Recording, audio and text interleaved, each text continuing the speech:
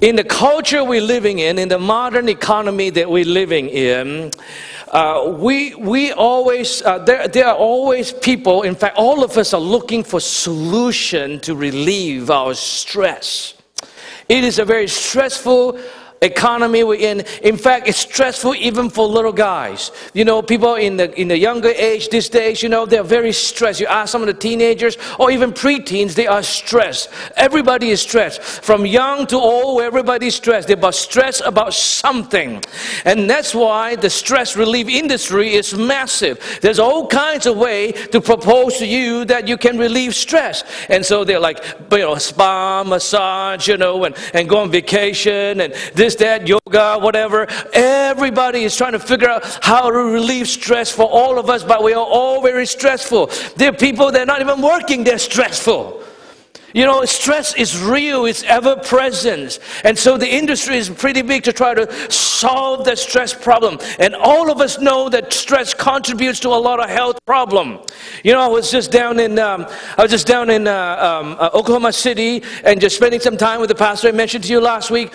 And you know, they were talking about one of the biggest problem among preachers and ministers are stress. And so this gentleman, he stood up, you know, and I think he's younger than me. I think he's, you know, I look like I'm 25, but I'm actually over 50 now, and so you know, so I'm not that young. But this guy was younger than me, and he looks like my father. He looks old, and he stood up, and he said, "I just have a confession." And you know, white hair, and really, you know, he said, "I just want to let you know that I had a heart attack last year." And the reason he had a heart attack is because, it's not because he wasn't healthy. He said, I eat healthy, I have vegetables all the time, you know, I run and I work out. He said, the reason I had a heart attack, the doctor told me, was because of my vocation, i.e. being a pastor. And he said, I've been very stressed and stressful, and so I got a heart attack. And so there's a lot of stories about that. In fact, I was on my way down. When I was on my way down to Oklahoma City, there was this pastor that I was sharing the flight with. And he was telling me, he said, I don't know if you know, I had a mini stroke or mini heart attack last year. I said, what? You know, you're not that old, you know. And he's talking about all the stress, you know, he's doing this, that, and the other thing. And he had to now live healthier. But stress is real, and it contributes to many health problems, from heart disease to diabetes, from cancer to miscarriage. You know, stress is so real, and it's a problem in our society. And the recent study finds that 77% of the people surveyed experience physical symptoms caused by stress. Now, it's a very holistic survey, so it basically represents the population. And so, in other words, you know, 1 out of almost 8 out of 10 people sitting here today have probably experienced some physical symptoms caused by stress. 73% of them regularly experience psychological symptoms caused by stress. Stress at work, stress in the family, at home, stress with their finances, stress with their schoolwork. You know, even my children, you know, they're getting older, so as they get older, work becomes harder, more stress, you know. Everybody is experiencing stress. 48% experience an increase in stress over the past 5 years. In other words, 1 of every 2 persons sitting here, the chances are that you have experienced stress in the past 5 years. An increase in stress, actually, in the past 5 years. 33% people had confessed that they have extreme stress. That includes Christians. The Bible, the ones that we love to read, is a word and manual for rest. Do you know that your Bible is a manual for rest? Jesus' calling of humanity, Jesus' calling of you into His kingdom, is a calling to rest. In Matthew chapter 11, verse 28 to 29, if you can show that. This is Jesus calling to the world. Come to me, all who labor and are heavy laden. I will give you rest. Take my yoke upon you and learn from me, for I am gentle and lowly in spirit. The calling of Jesus to your life and my life is to be away from stress and come to rest. And Hebrews further confirm that. Hebrews chapter 4 verse 3, and we're gonna dwell on the book of Hebrews chapter 4 for a while. And Hebrews says that those who have believed, how many of you have believed in Jesus? How many of you have believed? Raise your hand. Most of you have believed. See, Jesus, the Word of God says that those who have believed enter that rest. You and I are supposed to be in rested state all the time, in the state of rest in perpetuity. So why are so many believers are not in rest? Many believers today are stressed about every single thing. What is the disconnect between the promise of God and what we experience? We always have to ask these questions. What are the promises of God? And what are the realities that we're living in? We always have to ask that honest question. It's not like we are asking in doubt, but we are taking stock. When the Word of God says that we're supposed to be in rest, and yet we are living a stressful life, there is a disconnect. Either Jesus is lying or that we're missing something. Are you here this morning? Now, how many of you know that Jesus is not lying? Can I hear an amen? Hallelujah. Jesus is not lying. He never lies. And so what he says is true. What the Bible promises is true. And yet so many of us are stressed out. And there's the disconnect I'm going to discover over the next few weeks. Actually, not every week, the next few weeks, because next week is Thanksgiving and so on and so forth. But, let's go as far as we can, okay? And so for the next week, we're going to discover what the Bible says about rest. Now, not only are believers are like the world who are stressful, trying to survive like the world, they actually, I would submit to you, have more stress than regular people. And that's why not many people don't want to be a Christian, because it's very stressful. Is it true? Well, think about it. You have the same problem like everybody else has.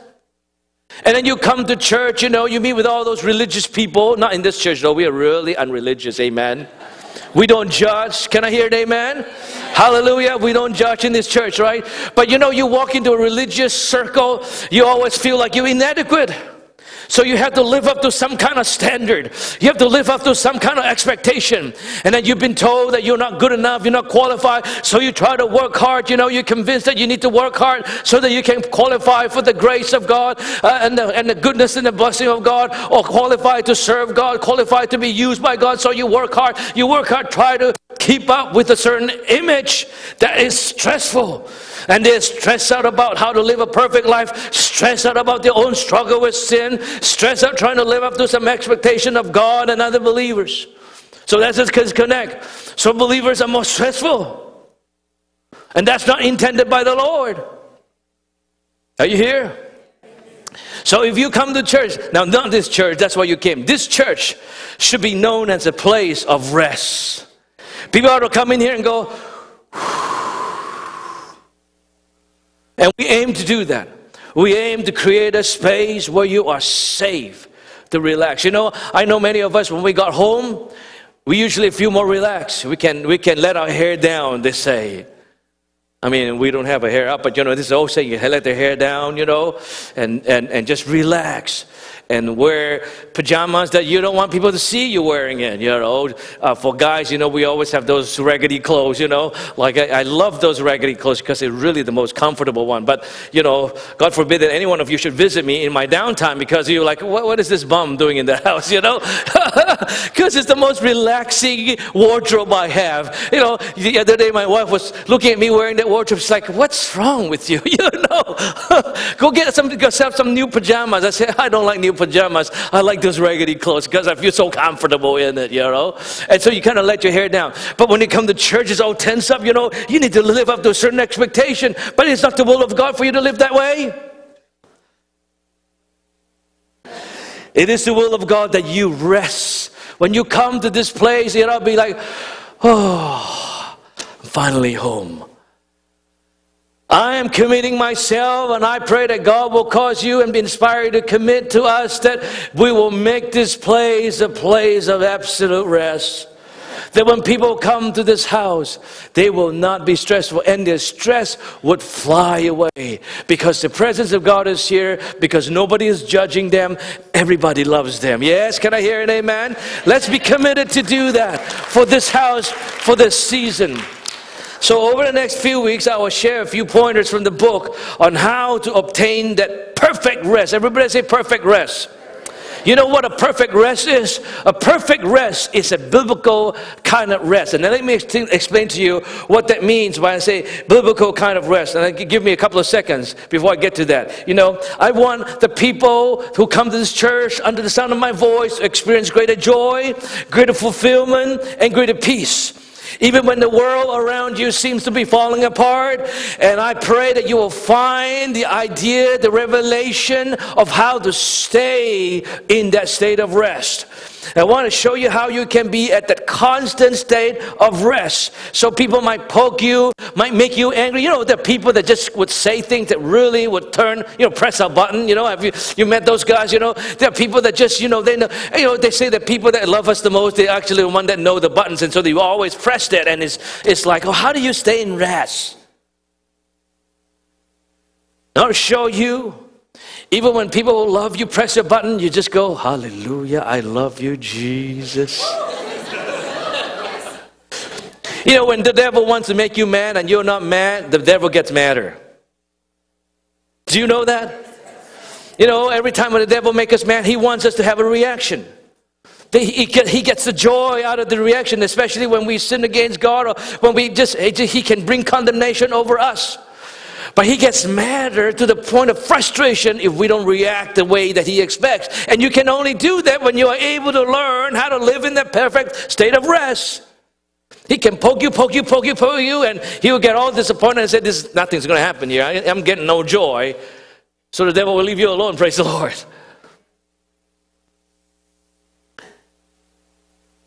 I want to show you that constant of rest, not just when you're on vacation. In fact, vacation, as I said before, doesn't bring any rest. How many of you realize that vacation, many of you just come from vacation in the summer. After you came from vacation, you still need a vacation from your vacation. Because, your vacation, you go here, go there, go everywhere, and you're so tired. And then next day you got to go to school, It's like, what's up with that, right? And so you need another vacation just from the vacation. So vacation actually doesn't give you rest. Don't kid yourself. And but I pray that God will give you that rest, not just when you're on vacation, not only when you're having a quiet retreat, but even in the busiest, watch this, in the most chaotic situation, you'll find yourself in a state of rest. And that is a promise that God had given to you and I. How many of you want that rest? Let me see your hand. Amen. Receive that in Jesus' name. Now, before I tell you how to get into that perfect state of rest, which is biblical rest, I want you to first understand the concept of rest in the eyes of God, which is completely different from what most of us had imagined. See, when Jesus said rest, a lot of people think he meant laying down in bed and doing nothing. When people talk about rest, in fact, when I first preached about rest, a lot of people in this church at the time thought I was telling them, don't do anything. But the Bible actually speaks the complete opposite. You see, don't use your freedom to indulge in your flesh, but use your freedom to do what? To serve one another in love. So a lot of people thought, rest, okay, the pastor's talking about rest, coming to church, rest, we just rest. In fact, I've seen people literally rest in my service. They're snoring in my service. I remember quite a number of years ago, when our church was smaller, we were in a smaller venue, so everybody can see everybody. I can see every single individual, And then this fellow, he's a nurse, so he worked at night, and he came in the morning, and he still came to church. I was so proud of him, But, I was preaching away, preaching up a storm, shaka, And then all of a sudden, in my pause, we heard, it's like, what? How could you sleep in my service, Yeah. There are people that literally feel like it's so peaceful. And I do want people to feel super peaceful in this church. You know, you should be full of stress. You know, some churches you go to, you know, you're pressured to give. You're pressured to do this, that. And I just pray that we don't do this. That's why I don't raise money. I don't like to raise money. I pray that to God that I'll never raise money in this house. How many of you like that? Amen? Can I hear an amen? Actually, not a lot of people amen to that. You like me to raise money? Take out your wallet right now, Shanda. No, I just pray that God will give you this perfect rest in this place. Now, anyways, rest is not doing nothing. Rest may include lying down, doing nothing for a season. It is not the actual rest that the Bible promises. Let me show you. Go to Hebrews chapter 4. As I say, we're going to dwell on Hebrews a little bit. Watch this. Now, the book of Hebrews is about faith. Just remember that, right? Therefore, while the promise of entering His rest, everybody say His rest, still stands. It's still available to you. In other words, let us fear lest any of you should seem to have failed to reach the rest. Next verse. For good news came to us, just as to them. Who are them? The Jewish people in Moses' days. But the message they heard did not benefit them. Why? Because they were not united by faith with those who listened. Jump to verse 4. For he had somewhere spoken of the seventh day in this way, and God rested. Everybody say God rested. Come on, let's say God rested. God rested on the seventh day from all His works. Wow! Now go ahead and jump to verse 10.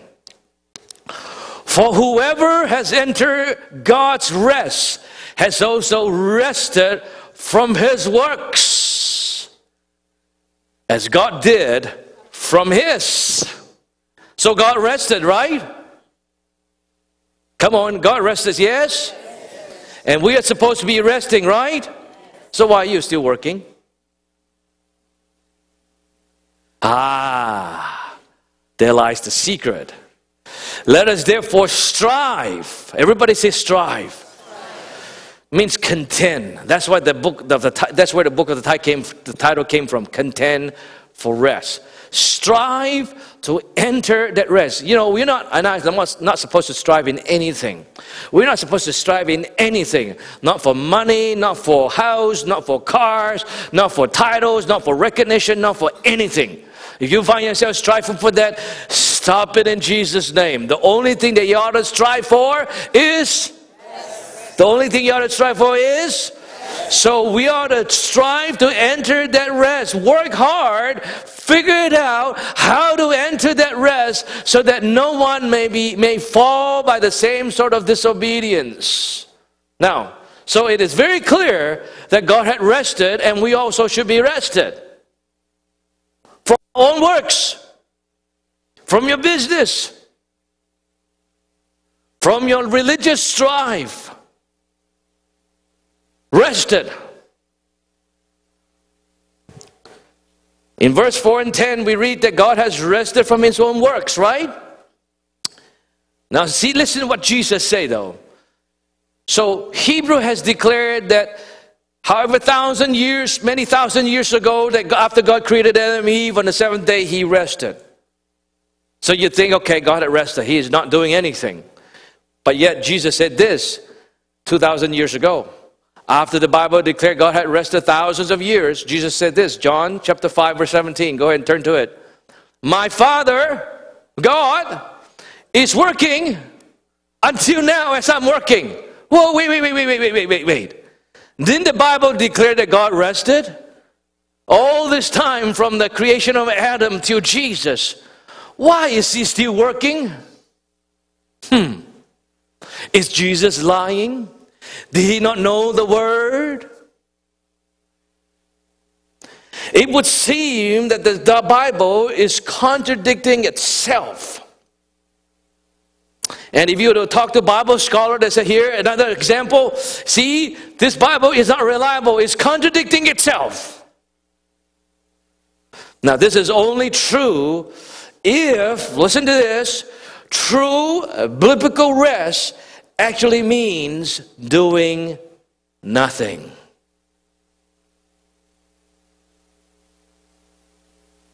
You see, the human idea of rest is quite different from God's idea of rest. When we look at rest and we hear the word rest, there is a certain image that's coming to our mind that is quite different from what the Bible teaches about rest. And over the next few weeks, I want to show you the big difference between what the Bible says about rest and how we imagine rest would be. The book of Hebrews chapter 4 that we are looking at speaks about the experience of the Jewish people leaving Egypt and possessing the promised land. Right? Now, if you study the book of Hebrews chapter 4, he's actually talking about how the people of Israel leaving Egypt and going to the promised land, and that process is a journey to rest. Yes, he had wanted to fulfill his promises to Abraham. Yes, he had wanted them to enter into the place of great abundance. But mostly, he had wanted to give the people of Israel rest. Rest from what? Rest from slavery of the Egyptian taskmasters. Rest from being abused. Rest from being bullied. Rest from, most importantly, in his presence. Now it's 11:45. I have to shut it down. Worship team, can you come up here? I'm going to keep you hanging so you come back next week. Hallelujah. It's not intentional. It's just I don't have time. Because if I get to the next point, I will need another half an hour. And I know your stomach is growling and you want to go for lunch. So I'll let you go and have your lunch. But come back next week as we begin to examine what biblical rest is, which is quite different from how you understand rest. And I believe that God in this season, He is calling every single one who calls upon His name to that place of rest. Just imagine this. If you truly understand biblical rest, I'll guarantee you, your life will be longer, richer. You can actually smell the roses. You don't have to worry. You know, unless you go into that state of rest, you will not appreciate the surrounding. I remember the first time I come into the place of rest, I finally realized and understand what rest is. I really, literally noticed the grass on the fields that I pass. I notice the blue sky.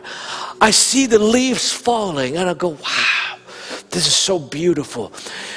Things in your world become a lot more beautiful when you come into the state of rest. And God wants you to go into the place of rest. The enemy, on the other hand, wants to distract you, add pressure on you, bring confusion in your life, causing you to be in chaos. And while you may find yourself in a place of chaos that you can't control, but I want to show you that as you come into the rest of God, the devil might throw all kinds of stuff at you, but you'll find yourself in absolute rest. You can smell the roses.